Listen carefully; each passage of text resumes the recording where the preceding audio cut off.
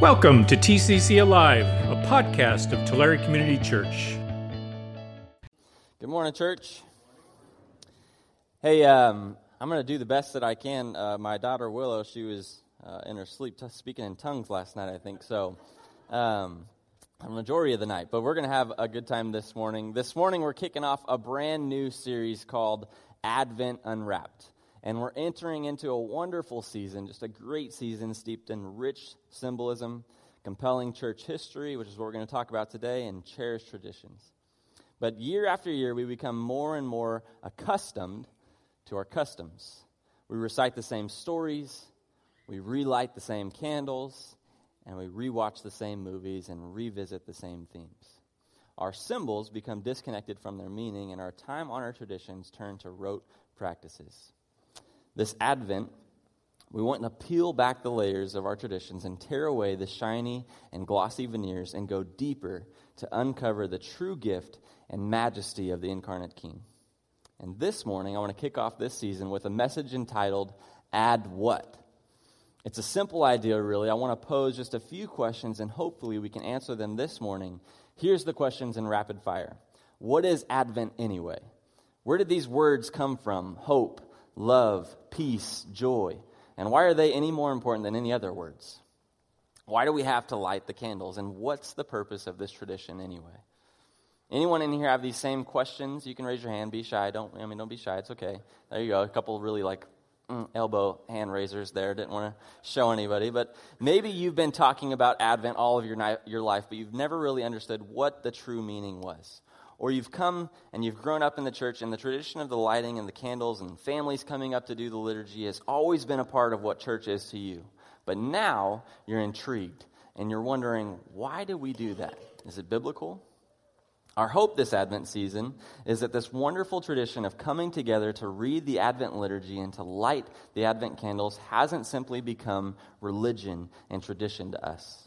And that going deeper through this series, we would rekindle our passion and with this tradition, not just because of our memories of it here at TCC, but because it leads us back to the real reason why we do them in the first place. And that's to show our love and affection to the one whom this season is all about. So let's dig in. I want to start with a quote from a fascinating book written by Frank Viola and George Barna called Pagan Christianity. This is a great book. This book explores the roots of our church practices. All right, and it points out all of the practices within our church that aren't really biblical at all. In fact, quite the contrary, as many of our practices are actually adopted from other pagan religions and modified to fit within the context of the Christian church. And in this book, there's a quote from J.C. Ryle, a 19th century English writer and minister, who says this: "Experience supplies painful proof that traditions, once called into being, are first called useful, then they become necessary. At last, they are too often made idols, and all must bow down to them or be punished." Now, hear what I'm not saying. I'm not saying that this Advent tradition that we have of lighting the candles is bad or an idol per se. But I am saying that there's truth to this quote, and that sometimes our traditions were meant to serve a purpose for a certain time and for a certain crowd, and that they were useful and necessary for a season or for seasons, but that in time, if we're not careful, that they can go from a practice meant just to be an aid for making a point to becoming the focus. This Christmas season has become as much a cultural tradition nowadays as a religious one here in America. The Barna Group did a study a few years back that shows that 7 in 10 adults say that they still primarily celebrate Christmas for religious reasons. 70%. But when it comes to this season and being fulfilled, Americans say that the Christmas season is about going home or bringing family home to them. Nearly 3/4 say spending time with family is what makes this holiday season fulfilling. 72%. Just over 1 in 10 say connecting with Jesus or God is how they find fulfillment during this season. 13%. To me, it looks like the Advent season is already beginning to lose its focus. Now, I'm sure many of you guys have heard this story that I'm about to tell, but I'm going to share it anyway because I think it actually illustrates the point of traditions and practices so well. A husband and a wife were in their kitchen, and the husband is sitting at the kitchen table reading the newspaper while his wife begins to prepare a ham for dinner. The husband's watching the ham make this, the husband's watching his ham. That could be, get you on the doghouse right there real quick. The husband watched his wife cut off about 1 inch from either end of the ham. And so he asked her, why did she cut off the end? Saying that that's a waste of some really good ham. And she said, well, that's the way that my mom prepared the ham. And the husband asked, well, why did your mom cut off the ends of the ham? And the wife didn't know. Later, the wife called her mom to find out why she had cut off the ends of the ham. And her mom said, because that was the way that my mom prepared it. Some of you guys know where it's going. The wife's grandma passed away several years earlier, but her grandpa was still living, so she called her grandpa and asked, Grandpa, why did Grandma cut the ends off the ham? And he was silent as he thought for a little bit. And then he replied, so that the ham could fit in our baking pan. Now, this is a tale. It's a parable for teaching the importance of understanding the whys of religious rituals. It's not enough, says the legend, to perform something year after year. If observance is to have value, the reasons behind a tradition have to be appreciated as well as the ritual itself that is faithfully carried out. It was this line of thinking that actually led me to research our tradition of the Advent candles and the season of Advent, because I grew up in a church that never really made a big deal of lighting candles or highlighting certain words and families coming up on stage to do a liturgy reading. In fact, when I first started coming to TCC and Advent season came around, I really thought I was a bad Christian because I had never really done this. And I thought, man, I was, thanks, bud. I didn't really think that I was a good Christian because I thought, man, did I miss the chapter in the Bible on Advent? Did I miss this whole Jewish ritual of coming up and lighting candles year after year? What is it that I missed? But there is no Advent chapter, as you well know, and this wasn't a Jewish tradition. I'm going to get into a little church history, and so if it bores some of you guys, I'm sorry, but I think it's important for us to really understand what it is that we celebrate year after year, what it stands for, so that when someone comes or you invite them this Christmas season, and we're talking about Advent, and they go, what is Advent anyways, that you don't say, I don't know, we light candles and Jesus is coming.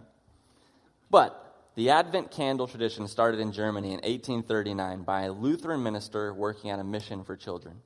This Christmas season was coming, and he wanted to find a way to teach the kids in the mission with a visible illustration what it looked like to be intentional about being expectant of the celebration of the birth and return of Christ. So he took an old wagon wheel that he had laying around at the mission, and he placed 20 small red candles around the ring and 4 large white candles. Now together, him and the kids, they would light the red candles on the weekdays and the white candles on Sundays. Now over the years, people have built on this illustration. I'm sure women who are tired of looking at an old dusty and tarnished wagon wheel in their house added the greenery, forming a wreath. The Advent wreath is meant to symbolize everlasting life in the midst of winter and death. And the shape of the circle reminds us of God's unending love and the eternal life that only He makes possible. Additional decorations like holly and berries and pine cones have been added throughout the year and actually help point us to Jesus' sacrifice, right? The holly and the berry, the red color points us ahead to Jesus' sacrifice on the cross and His death, while the pine cones symbolize the new life that Jesus brings through His resurrection. So what we have here in the Advent tradition of lighting candles around a wreath is actually the creativity of an 18th century children's pastor who created a useful illustration of Advent for his kids that was so well received and looked forward to by the kids that it became necessary every Christmas. And from there, it's been built on and improved year after year. A wonderful tradition nonetheless. So let's talk about the words. Why do we use the words hope, peace, joy, and love? Well, no one really knows who came up with this or when it all started, but we do know that there are other meanings for the candles, and in some churches around the world, they may be associated with actually different aspects of the Advent story. Usually, they're organized around characters or themes as a way to really help unfold the story and direct attention to the celebrations and the worship in the season. So, the sequence could be Bethlehem, shepherds, angels, and then of course you have the fourth, or John the Baptist, Mary, the Magi, or the Annunciation, the proclamation, and the fulfillment. But whatever the sequence is used, the scripture readings, prayer, lighting of the candles, a participation of families in the service, all of those are geared to unfolding the story of the redemption through God's grace in the incarnation. All of them point towards the same thing, regardless of what church history you grew up in, regardless of the tradition that you have. So the word Advent, let's talk about that for a little bit. The word Advent comes from the Latin word adventus, meaning coming, and the Greek word parusio, meaning presence after absence or arrival. Now, this Greek word was used most often in the text to denote the ceremonial arrival of rulers. And so you can see why early Christians who fully believed in the revelation and the promise of the Old Testament God and his prophets would use this connotation. In the early centuries, the churches in the East celebrated both the birth and the baptism of Jesus on January 6th, not December. And they prepared for this with a season of fasting and teaching leading up to this date. And it was in the 4th century that the Eastern Church actually followed the Western Church's lead and adopted December 25th for the Feast of the Nativity. Now, the 6th century Christians actually began celebrating Advent by linking it to the second coming of Christ as the judge who would make his ruling over his creation. Not the baby, not hope, right? They used it as the second coming. And so they did this by confessing their sins, and they were intentional to have a posture of repentance. Now, this included themes of accountability for faithfulness at his coming, judgment on sin, and the hope of eternal life. But in the Middle Ages, the Advent season focus shifted to a focus on a time of reflecting on Christ's birth, which is what a lot of Western American Christians link the Advent season to. We focus a lot of our time on the birth and not about his second coming, right? So this is where this shift actually took place. And after going back and forth over the next few centuries, these two traditions of self-preparation for Jesus' second coming to judge and the expectant joy of the birth of Christ eventually merged into what characterizes Advent today. So now there you have it. When someone asks you what is Advent about, now you can answer. It's about the second coming of Jesus as a judge, one who's going to make all things right, but it's also about looking back to his birth and his first arrival. And that's where these words that we use come to play such an important role for us in the Advent season here at TCC. These words reflect this blend so perfectly. And it's an opportunity for us in the first 2 weeks to take a hard look at ourselves, at our heart, to really look back at this last year and ask ourselves, where did I misrepresent Christ this year? It's a time to examine the moments when we felt the Lord's tug on our hearts to act, but we turned away from him. It's a time to come to his throne of grace in full acknowledgement of his promises, that the hope that we have in his return to take us home is good and that it's true.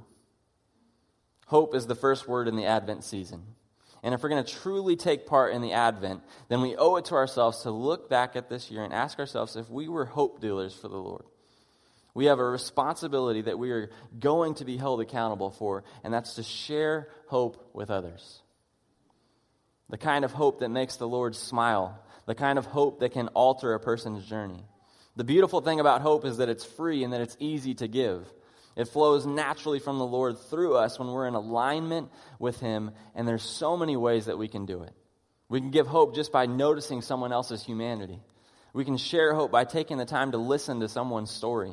We can share hope by praying for our world in such a needed time. And in this Advent season, we should sense an urge to see, to feel, and to share the hope that we have found in Christ. So the question is, did we do that this year? Did we do that this year for others? And if not, how can we end this year sharing the hope of Christ in a bold way? This idea of looking towards his return in the first 2 weeks signifies that what we rely on in this temporary home is not enough to satisfy us. And that for us to identify those things that we're leaning on as crutches and to cast them away. These first 2 weeks are an opportunity for us to be real with God about the things that have happened this year that are hard, the things that happened this year that hurt, the things that happened this year that caused pain, and to bring those things to God. Lament. Lament is a central feature of our faith. Lament means to feel or show or express grief, sorrow, or regret. It means to mourn deeply. Now, we catch a wide glimpse of lament throughout the Old Testament. We see a ton of it. We see it in the people's responses in the Old Testament through weeping and through wailing and the tearing of clothes. And these actions help people release their true feelings and freedom. But I want you guys to see where lament and hope collide, if this year has been one of those kinds of years for you, so that the Advent season takes on a deeper meaning for you. In Lamentations chapter 3, verse 21 through 24, it says, we are reminded by Jeremiah that our grief and despite our grief, that in our grief and despite our grief, we have hope. In our grief and despite our grief, we have hope. The steadfast love of the Lord never ceases. God's mercies never come to an end. They are new every morning. Great is your faithfulness. The Lord is my portion, says my soul. Therefore, I will hope in the Lord. Therefore, because of your steadfast love, because of your mercies, because of the fresh start every day, because of your faithfulness, I have hope. The next word in the traditional order is peace. Today we wonder as we listen to the news, is peace actually possible? Is it truly possible to have peace here? We all need two kinds of peace in our lives as human beings. We need inner peace, but we also need peace with others. It's our job as Christians to make peace here on earth. Blessed are the peacemakers, for they will be called the children of God. Matthew 5:9. Turn away from evil and do good. Seek peace and pursue it. Psalm 34:14. Strive for peace with everyone, not just the people that you like, not just the people that look like you. Strive for peace with everyone and for the holiness without which no one will see the Lord. Hebrews 12:14. These first 2 weeks of Advent provide us with space to reflect on our responsibilities to be peacemakers in our homes, to be peacemakers in our church, and to be peacemakers in our community, and to atone for the times when we did the opposite. From there, we transition into the final 2 weeks. The final 2 weeks of Advent are about looking back to the incarnation of Christ and how joy and love fit so well to guide us through those meditations. Are you seeing how this is actually meant to be so much more than a pretty display? Advent is more than just a season. It's more than just a tradition, a celebration, an anticipation. It's only in the light of the Christmas miracle that the Christian faith makes any sense. Without it, it doesn't make any sense. Karl Barth, a Reformed theologian, wrote these words: unfulfilled and fulfilled promise are related to each other, as are dawn and sunrise. Both promise, and in fact the same promise. If anywhere at all, then it is precisely in the light of the coming of Christ that faith has become Advent faith, the expectation of future revelation. But faith knows for whom and for what it is waiting. It is fulfilled faith because it lays hold on the fulfilled promise. The promise for Israel in the Old Testament and the promise for the church today is Jesus Christ. This is fulfilled faith because we know that he has come and that he will come again. And this is the essence of Advent. So no matter how odd or old this tradition is, the fact remains that it's a present, right? It's a present that we got to see unwrapped this morning. And it's a gift that we get every single year that causes us, young and old, to rush to the box, to shake it. And it creates hope and wonder deep in our hearts and minds that leads us to believe, to search out year after year what's in store through the incarnation of Jesus Christ in our lives. These words are more than just a feeling. Join me as I pray this prayer from Renee Swope. Father, this Advent, Lord, come to the manger of my heart. Fill me with your presence from the very start. As I prepare for the holidays and gifts to be given, remind me of the gift you gave when you sent your Son from heaven. The first Christmas gift, it was the greatest gift ever. You came as a baby born in a manger, wrapped like the gifts I find under my tree, waiting to be opened to reveal your love to me. Restore to me the wonder that came with Jesus' birth when he left the riches of heaven and wrapped himself in rags on earth. Emmanuel, God with us, your presence came that night, and angels announced, into your darkness God brings his light. Do not be afraid, they said to the shepherds in the field. Speak to my heart today, Lord, and help me to yield. Make me like those shepherd boys, obedient to your call. Setting distractions and worries aside, to you I surrender them all. Surround me with your presence, Lord. I long to hear your voice. Clear my mind of countless concerns and all of the holiday noise. Slow me down this Christmas. Let me not be in a rush. In the midst of parties and planning, I want to feel your hush. This Christmas, Jesus, come to the manger of my heart. Invade my soul like Bethlehem, bringing peace to every part. Dwell within and around me as I unwrap your presence each day, and keep me close to you, Lord. It's in your wonderful name I pray. Amen.